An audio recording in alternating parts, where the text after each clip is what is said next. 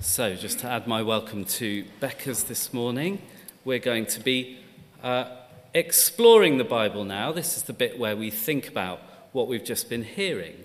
So let's think about Jesus, Mary, Joseph, Simeon, and Anna in the temple.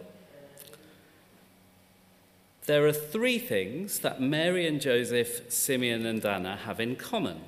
The first thing they have in common is that they are faithful to God.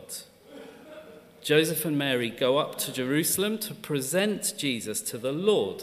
They are faithful to God's law from the Old Testament, which says that they have to dedicate their baby to God and sacrifice 2 doves or pigeons.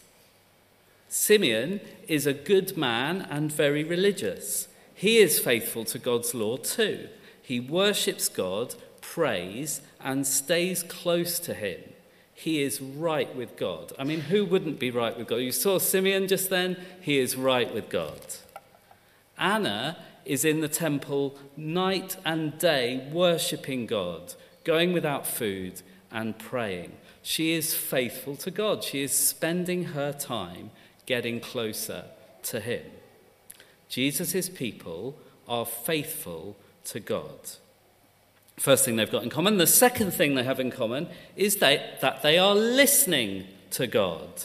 They're faithful to God. They are listening to God. Joseph and Mary listen to God through what God's friends Simeon and Anna say to them. They hear the words and they are amazed. You heard Mary saying in a loose translation of Luke, she was gobsmacked. Simeon listened to God a long time earlier. We don't know how long, probably years and years earlier, when the Holy Spirit said that he would not die until he saw the Christ, God's promised rescuer. Because he's so close to God, he has waited patiently, trusting God's promise. I don't know how easy you find it to wait. I think waiting is one of the hardest things that God calls us to do. I'm in a hurry, but God wants me to wait. He listens, so Simeon listens when the Holy Spirit pushes him into just the right place at just the right time to see Jesus, God's promised rescuer. Simeon listens to God, and Anna listens to God when he puts her in just the right place at the right time to see Jesus too.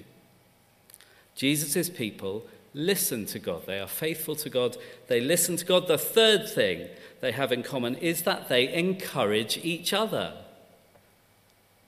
They are faithful to God. They listen to God. They encourage each other.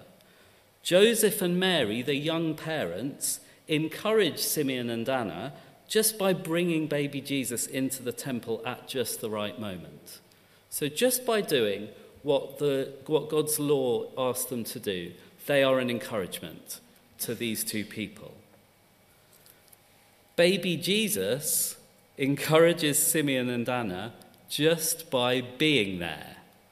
A 30, 40-day-old baby, it's 40 days after. Oh, let's talk about Candlemas. I'll just do the Candlemas bit just in here. 40 days after the birth of a child in ancient Israel,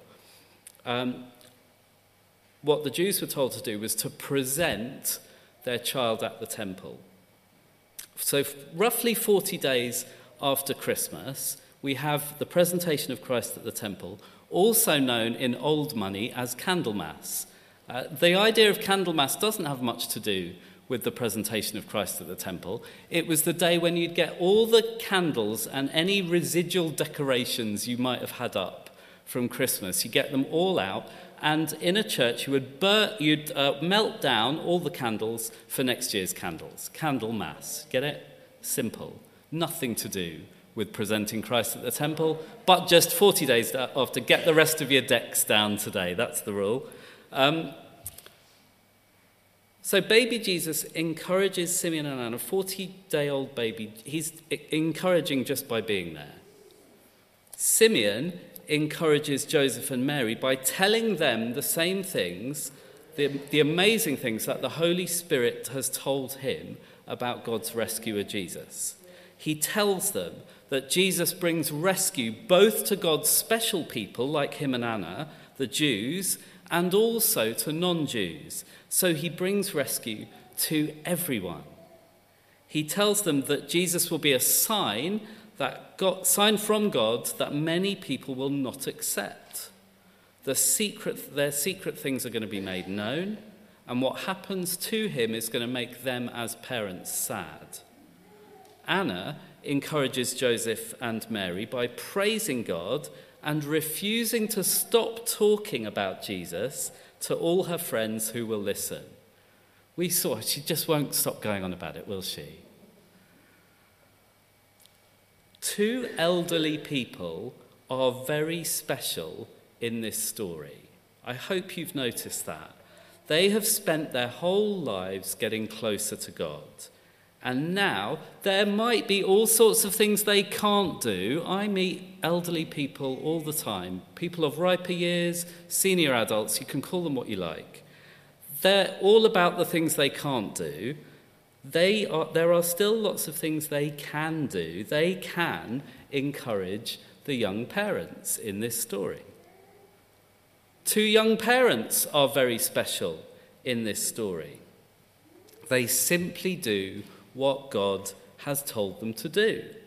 And he uses their faithfulness to put them in just the right place at just the right time. One tiny baby, just 6 weeks old, is very special in this story. He can't do anything at all for himself, but he encourages those two oldies just by being there. I don't know about Simeon, but one single person is really important in this story as well, a widow, Anna. Have you noticed then that in this story, in the persons of 5 people, we have baby, we have young parents, probably one a teenager. We think Mary was a teenager, Joseph might have been a bit older. We have single and we have married, we have widowed, we have elderly. All sorts of different people, all Jesus' people encouraging each other. Jesus' people are faithful to God, Jesus' people listen to God, and Jesus' people encounter each other.